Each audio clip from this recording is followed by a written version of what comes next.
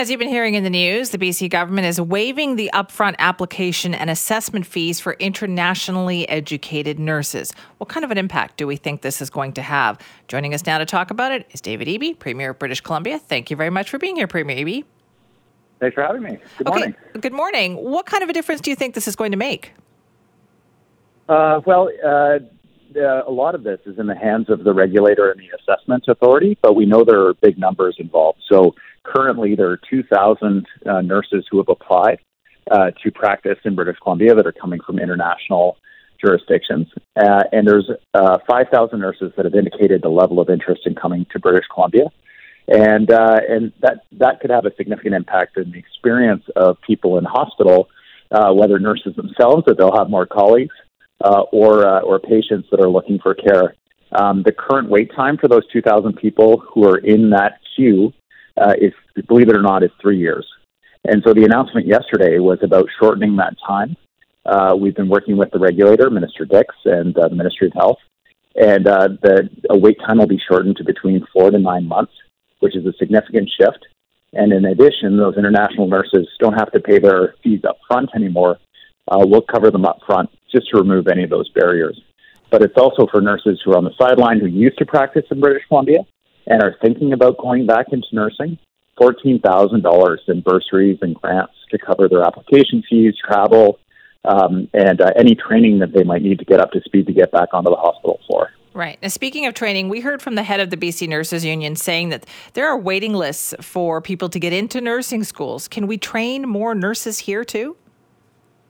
We can. It's a lengthier process to train nurses, but we need to be looking to the future as well. We can't rely on international nurses going forward, but we can in the short term. And so what we're looking for is to bring those nurses that have the skills and abilities off of the sidelines and other jobs into nursing where they want to be as quickly as possible. But looking forward, we have added more than 600 spaces to post-secondary institutions that train nurses. So that people who are interested in a career in nursing, and it's a great job, so people who are interested in supporting people or in help and need support in distress and need help and support, it's a great job for them. Those spaces are opening in post-secondary institutions in our province to address those wait lists as well. So do you foresee more steps coming to address this nursing shortage then? This isn't the end? Yeah, so many British Columbians are seeing the strain our healthcare system is under.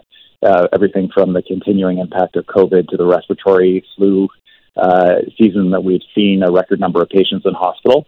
This is just part of our work on healthcare. It's about making the system work more efficiently, getting people who need to be in long-term care out of hospital beds and into long-term care beds, opening new hospitals to support fast-growing communities. So this nursing announcement follows on a similar announcement around internationally trained doctors. New deals with family doctors. Focus on healthcare is a major priority for our government, and you'll see more from us on this today. Okay, and I also want to talk to you about housing as well. This is also a big priority for you.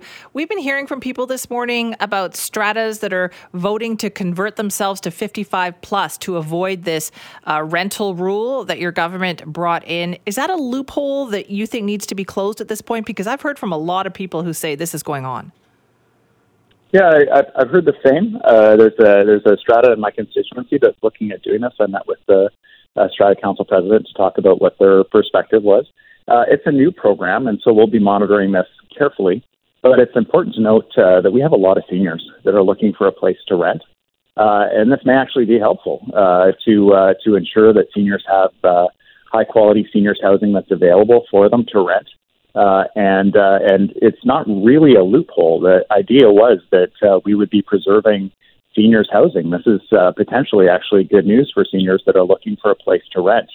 We'll monitor it carefully to make sure that it rolls out as intended, but the age restriction was left in place to make sure that seniors have safe places and places with other seniors that are at the same stage of life, and having seniors who are at risk of homelessness, for example, because they can't find a place to rent, know that there are places like this available for them to rent could be actually very good news. Right, but are you worried, though, that it seems like there might be a lot of them doing it just to avoid having to rent out their places?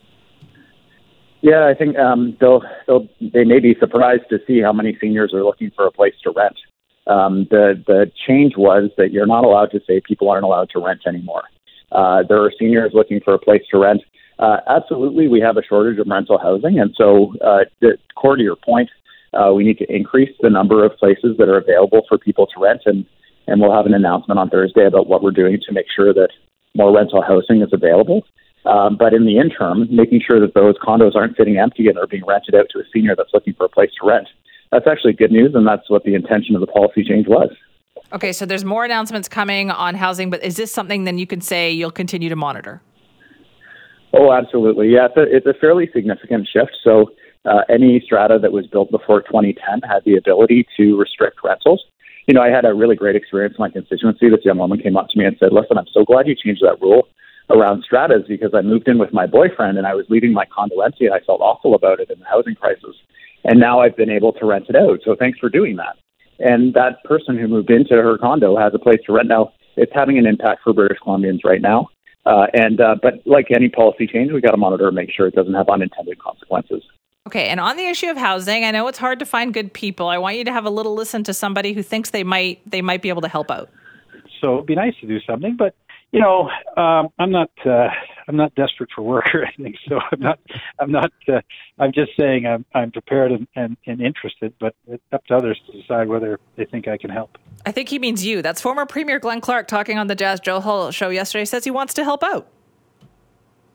Yeah, I mean, Glenn's a remarkable guy, and having led the Pattison Group for a long period of time, one of the largest companies in the province, if not the largest private company, he brings a lot of experience and knowledge on a whole array of different issues, and certainly glad to have him volunteering to help the government. That's great news, and look forward to working with him. And frankly, with any British Columbian that brings experience and expertise in the private sector, not-for-profit sector.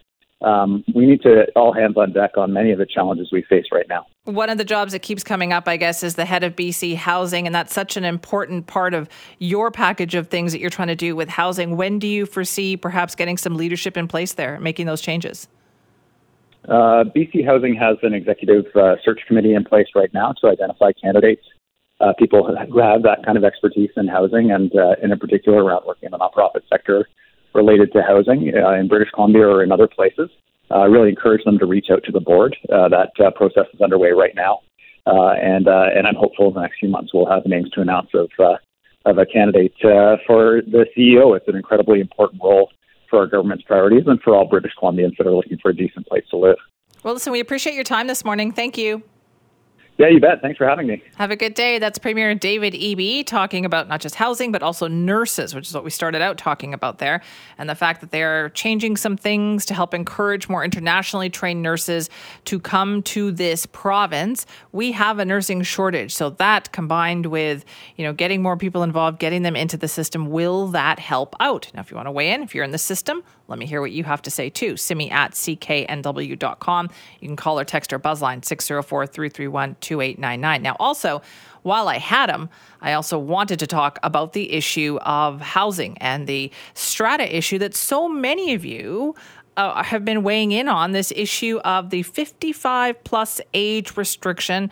Is it a good thing or is it not a good thing? So they deliberately kept that open. They allowed stratas that are 55 plus to be exempt from having to allow people to rent out their condo if they want to. If you're not a 55 plus building, you will now, have to allow people to rent out their unit if they want to. So are a lot of stratas switching to 55 plus to avoid that? Well, you heard the Premier there say he doesn't think it's necessarily a terrible thing to have stratas switch over. He thinks it will help seniors with housing, but you have to wonder at what point will it be too many buildings deciding to do that? Because I'm hearing from a lot of you saying that, buildings are considering doing this. You can email me your thoughts, simi at cknw.com, or call or text our buzzline on that. I have a feeling that discussion is going to continue.